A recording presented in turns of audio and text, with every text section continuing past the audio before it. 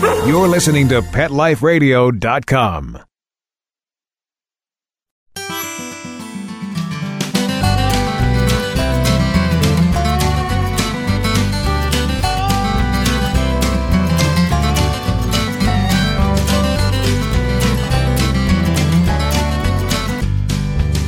Hello, and welcome to On the Road with Mac and Molly. This is your host, Donna Haleson. Thanks for tuning in. Well, it's been nearly 2 years now since my husband Gene and I, with our sibling pair of old English sheepdogs, Mac and Molly, set out on our road trip across North America. Our days have been filled with adventures and misadventures. We've met fascinating people, from gold panners and a family of wild mushroom pickers in Oregon to a moonshiner in Louisiana, from a cattle rancher in South Dakota to Gullah Geechee sweetgrass basket weavers in South Carolina. We've been awed by glorious natural wonders from the Grand Canyon in Arizona to the hoodoo-filled Bryce Amphitheater in Utah, from the lush and soul-soothing Appalachian Mountains in Tennessee to the barren salt flats of Badwater in California's Death Valley. Along the way, we've also had many surprise encounters with wild animals in their natural habitats. Grizzlies, black bears, coyotes, bighorn sheep, prairie dogs, pronghorns, mountain goats, alligators, bald eagles, elk, bison, even a band of begging burros.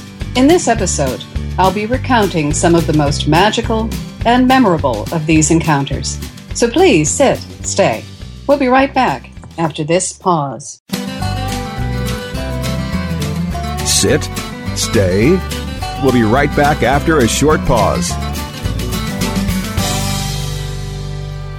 Petco, where the pets go. Petco, where the pets go. Pet Life Radio has tail-wagging, fur-flying, fabulous deals for our listeners from Petco. Get $6 off your order of $60 or more and up to 40% off the entire Petco site. That's right, but that's not all. Because you're a Pet Life Radio listener, you'll also get free shipping on your order of $49 or more. $6 off, up to 40% off, and free shipping from Pet Life Radio and Petco. To get these awesome deals, go to PetcoDeals.com. That's PetcoDeals.com. Petco, where the pets go. I'm not much of a reader, but I do wish I were more well-read. There are so many great books coming out. I wish I could find a way to keep up. Audible.com makes it easy to stay well-informed and catch up on your reading simply by listening. Audiobooks from Audible turn downtime into uptime. You'll be more productive and become well-read. Now I'm able to catch up on all the great books I've been wanting to read. With Audible, I feel smarter. Pet Life Radio listeners, try Audible.com now and get your first 30 days of Audible Listener Gold membership plan free. And get a free audiobook. Choose from over 100,000 titles. To get this great deal, go to audibledeals.com. That's audibledeals.com.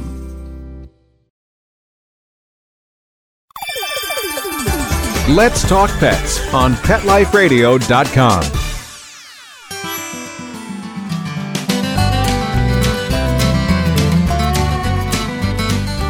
Welcome back. You're listening to On the Road with Mac and Molly on Pet Life Radio. From the time our daughter Brooke was little more than a toddler, through her teen years and even to her adulthood, she and I made regular visits to the Audubon Sanctuary in our hometown of Ipswich, Massachusetts. There we would meander down the woodland paths, climb up the drumlin and esker, and stroll through the meadows to our favorite spot, the rockery. We would settle ourselves into one of the hideaways by the rockery pond to listen to the pickerel frogs and to search for birds, painted turtles, and other wild things. In every moment, we would breathe in and revel in the beauty of the created order. After our sit, we'd scramble up and around the cave-like rock formations near the water, and as we did, we would each unpack our days. A number of years have passed since those sublime hours in the rockery. Brooke is now married and has toddlers of her own. 3 years ago, she moved with her husband, a Marine, to Japan, and there they stayed till just weeks ago. While they were all on the other side of the globe, Brooke and I turned to other avenues for our unpacking: Skype, Facebook, email, the post, the telephone. With Jean retired, with my work as a writer transportable, and with Brooke and her family so far away, Jean and I decided in the summer of 2010 to launch into a time of wayfaring. We sold or packed away most of our belongings and set out on a journey across North America. Our goal was to seek out experiences that would be outside of our experiences. Over this time, our meanderings have taken us over continuously changing interior and exterior terrains.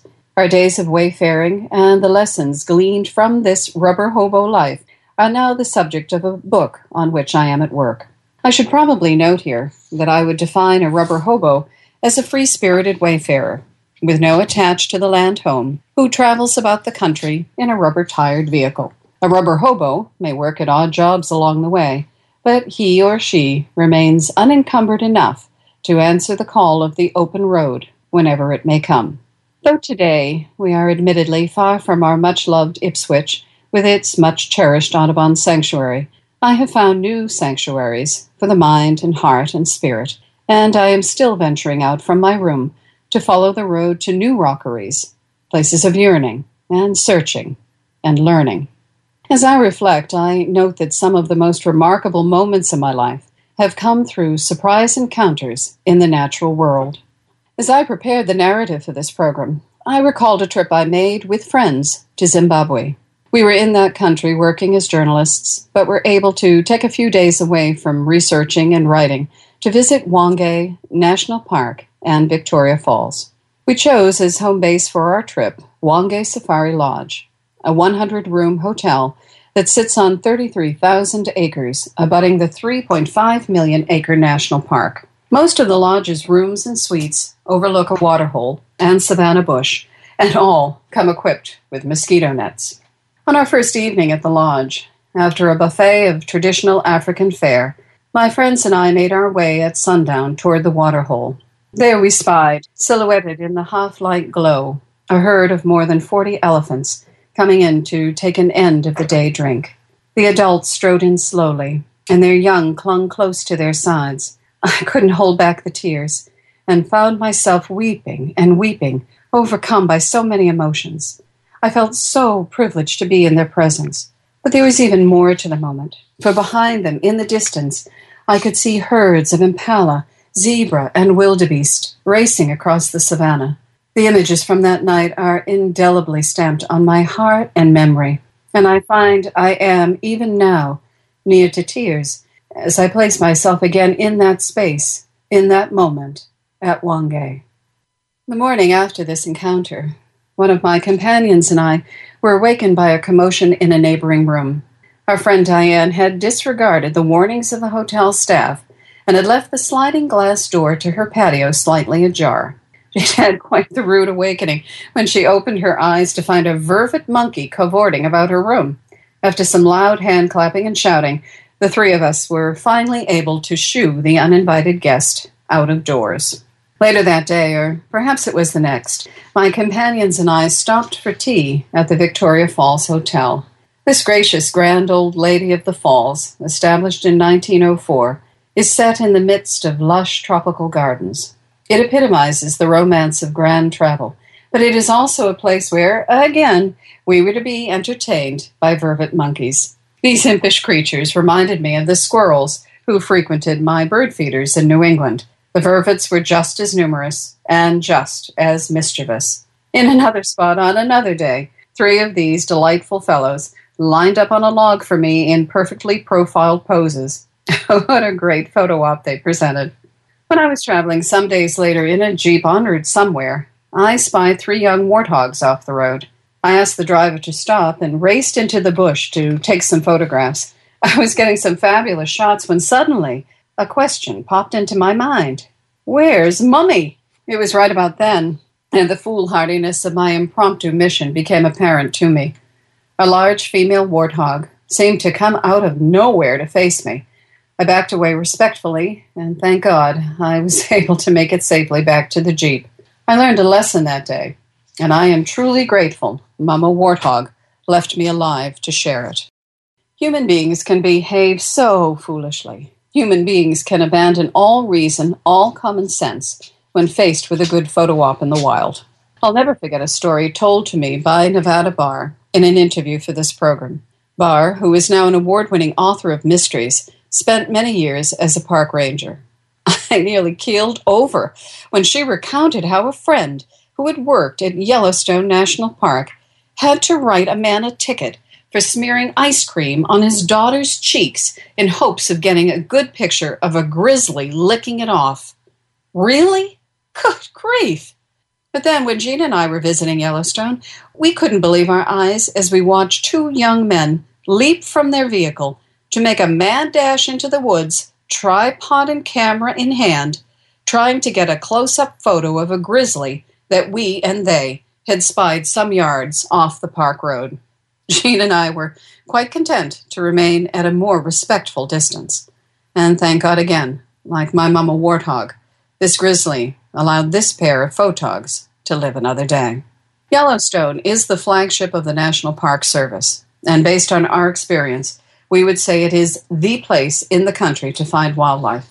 Visitors can view much of the park from the comfort of a vehicle, or they may hike the miles and miles of trails to backcountry destinations.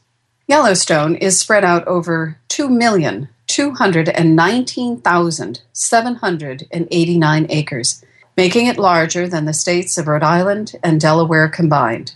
7 species of ungulates, bison, moose, elk, mule deer, mountain goat, bighorn sheep, and pronghorn.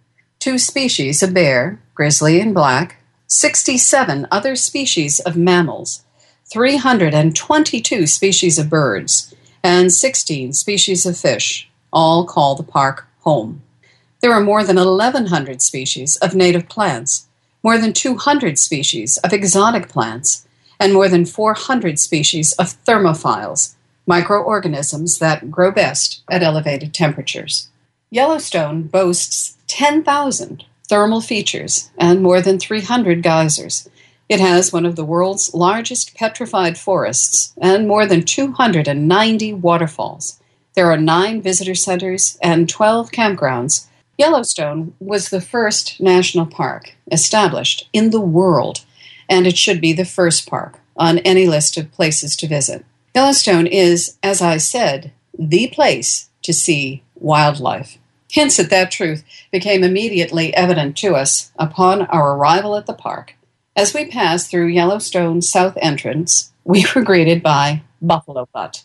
We drove along for quite a distance, looking at the backside of this bull that just took his sweet, sweet time strolling down the road, unperturbed by and seemingly oblivious to all of the vehicles that were inching along behind him. Some days later, I would see another bull that had planted himself next to the park's mud volcano, showing a similar disinterest in all the folks eagerly clamoring and clustering around him, trying to get the best photo. He plopped himself down for an afternoon sit, and that was that. On the walk up to the mud volcano could also be seen a jackrabbit, who was placidly sunning herself just a few inches away from a snake that was moving in her direction.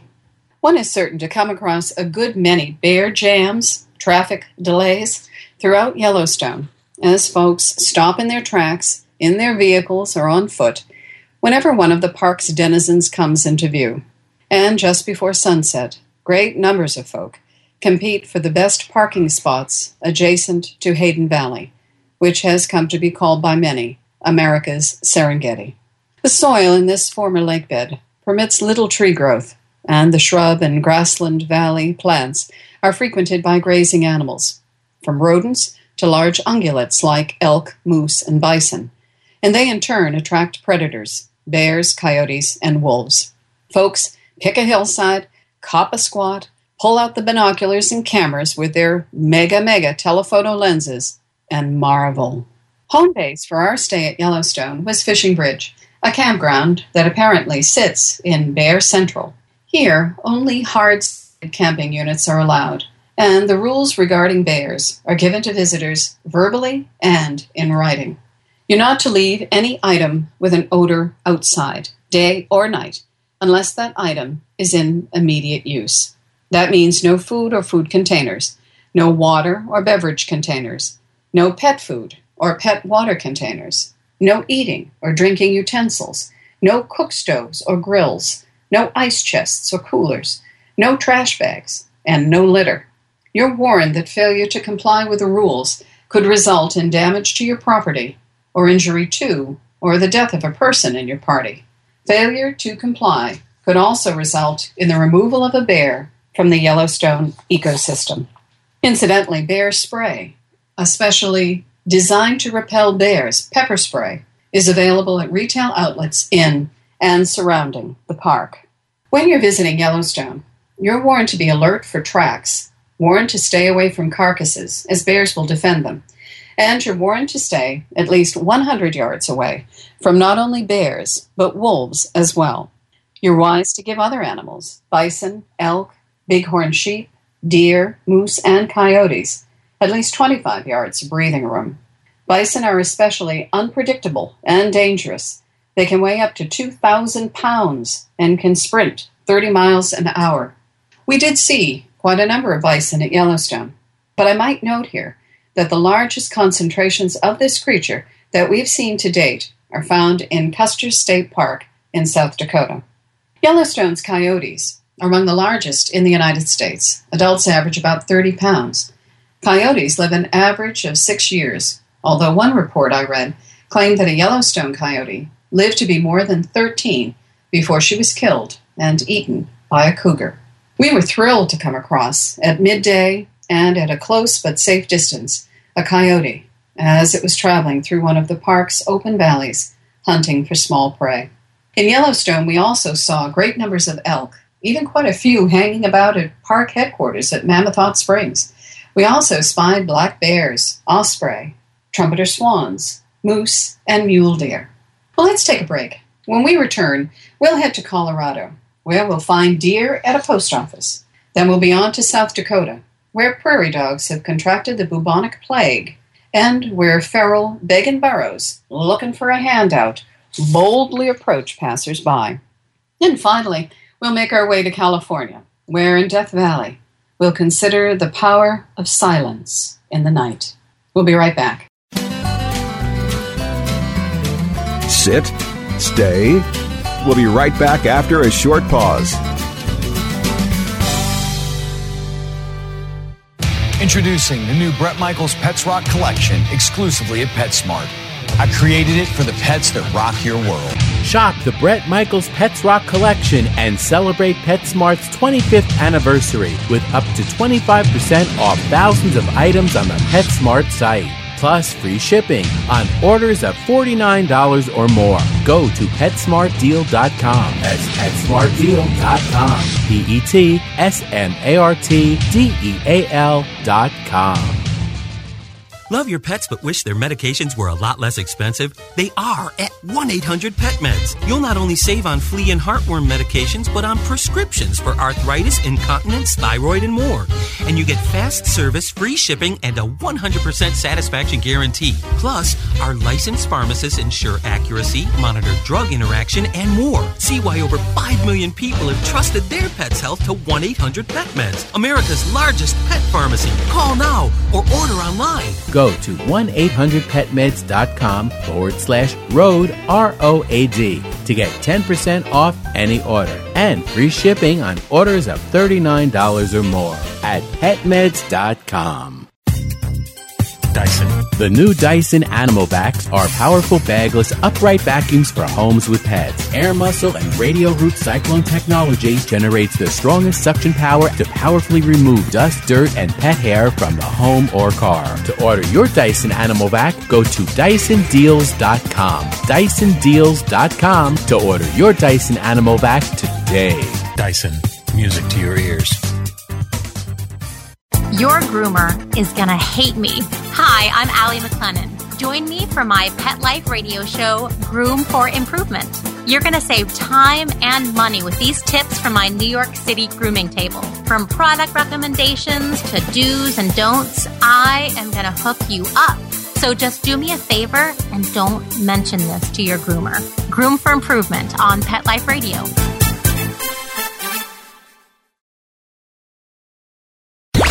Let's talk pets. Let's talk pets On Pet Life Radio. Pet Life Radio. PetLifeRadio.com.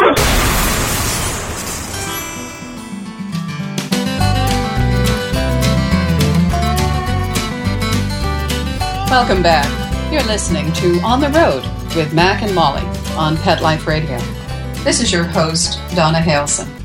As we've been traveling about the country, one thing that's particularly struck me is that we have often seen large animals, white-tailed deer, mule deer, elk, mountain goat, even bighorn sheep, in the middle of densely populated neighborhoods. In Manitou Springs, Colorado, we met 2 deer walking up the steps to the post office. In Estes Park, Colorado, we came across at least a dozen young elk grazing in a field adjacent to a retail complex. Not far from there, we saw another dozen or more bighorn sheep scrambling up a hillside in a residential neighborhood.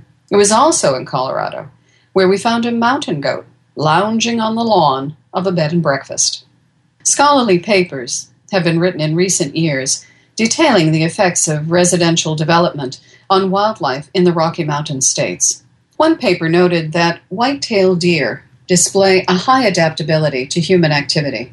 Studies suggest that deer often select high-quality forage near residential structures and benefit from the reduced number of predators found there. Elk, however, initially respond to the presence of humans with increased vigilance and flight. Large developments such as ski areas are altering elk distributions during sensitive periods such as fawning, and this is leading to a decrease in their populations. But now, elk are beginning to move to areas that have restrictions against hunting, such as private lands.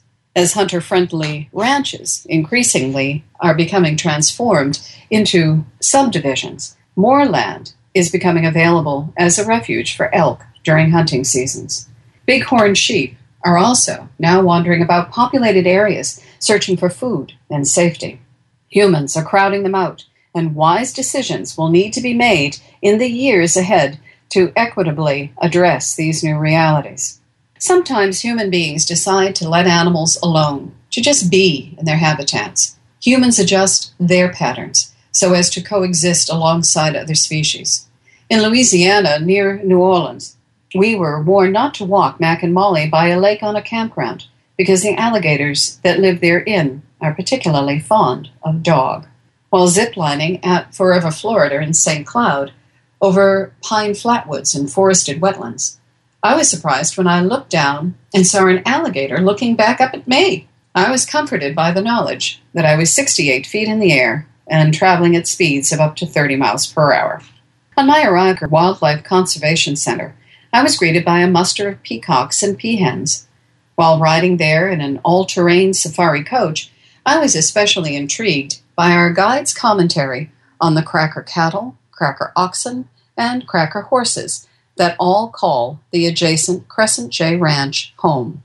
It turns out the animals trace their ancestry, in direct line, back to those first brought to Florida in the 1500s by Ponce de Leon. On the other side of the country, in South Dakota's Custer State Park, we found some relatives of those Spanish cracker horses, burros, and the name comes from the Spanish word for donkey, most likely derived from the African wild ass, which survives in the semi-arid scrub and grasslands of Ethiopia, Eritrea, and Somalia. This charismatic relative of the horse, long of ear and muzzle, might have been domesticated a continent away, but it now spends its days on the prairies and pine savannas of South Dakota's Custer State Park. At the park, the burros are feral. They were introduced into the area by humans and have reverted to a wild or semi-wild state.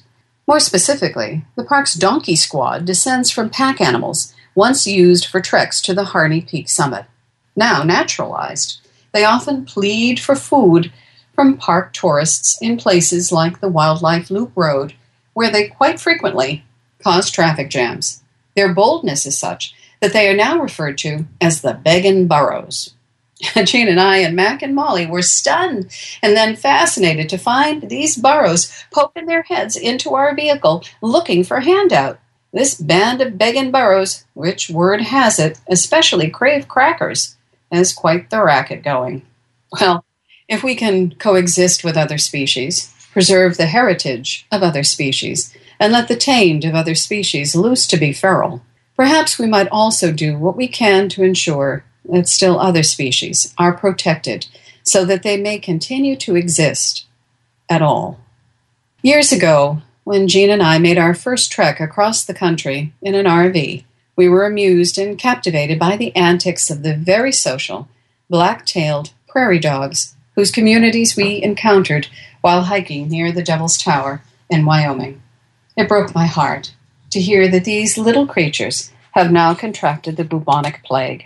Plague has been especially active in their populations in the northern Great Plains only within the last decade, but the plague was actually discovered among them as far back as 40 or more years ago.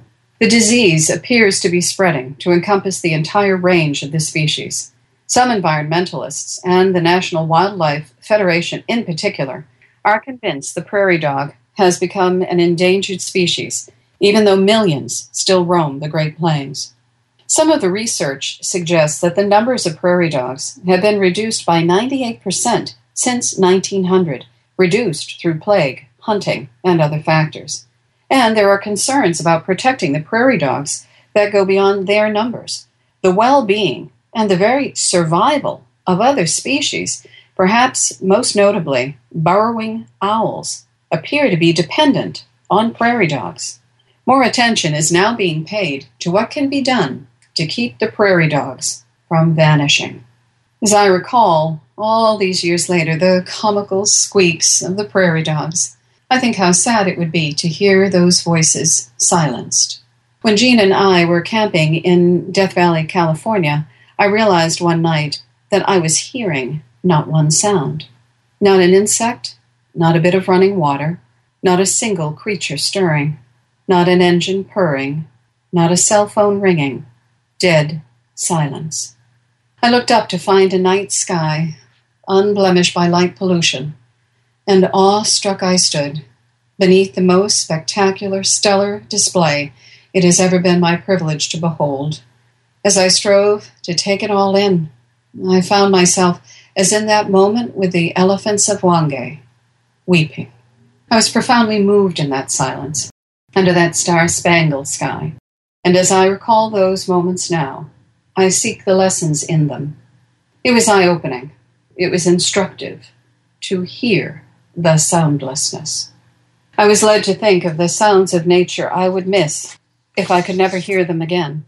The chirp of a robin, the chatter of a monkey, the rustle of the pronghorn moving through the grassland, the powerful clambering of the bighorn as it makes its way up a stony hillside, the trumpet of an elephant, the call of a humpback whale, the groan of a walrus, the whinny of a horse, the bray of a burro, the clicks of a dolphin, the barks of a prairie dog, the barks of our own Mac and Molly. How precious is this world which we call home, and how blessed we are to share that home with creatures that crawl and swim and fly, creatures that amble and arc and strut and slither. In a future episode, we'll expand our consideration of wildlife to look to the air and to look to the sea. I hope you'll make time today to get out into the natural world, listening for, looking out for, and celebrating the wonderful creatures that so enhance and enrich our lives. Photographs of some of the animals mentioned today can be found in the blog that accompanies this program. I invite you to visit that page, and I invite you to tune in next time as we head out on the road with Matt and Molly. Let's Talk Pets, every week on demand, only on PetLifeRadio.com.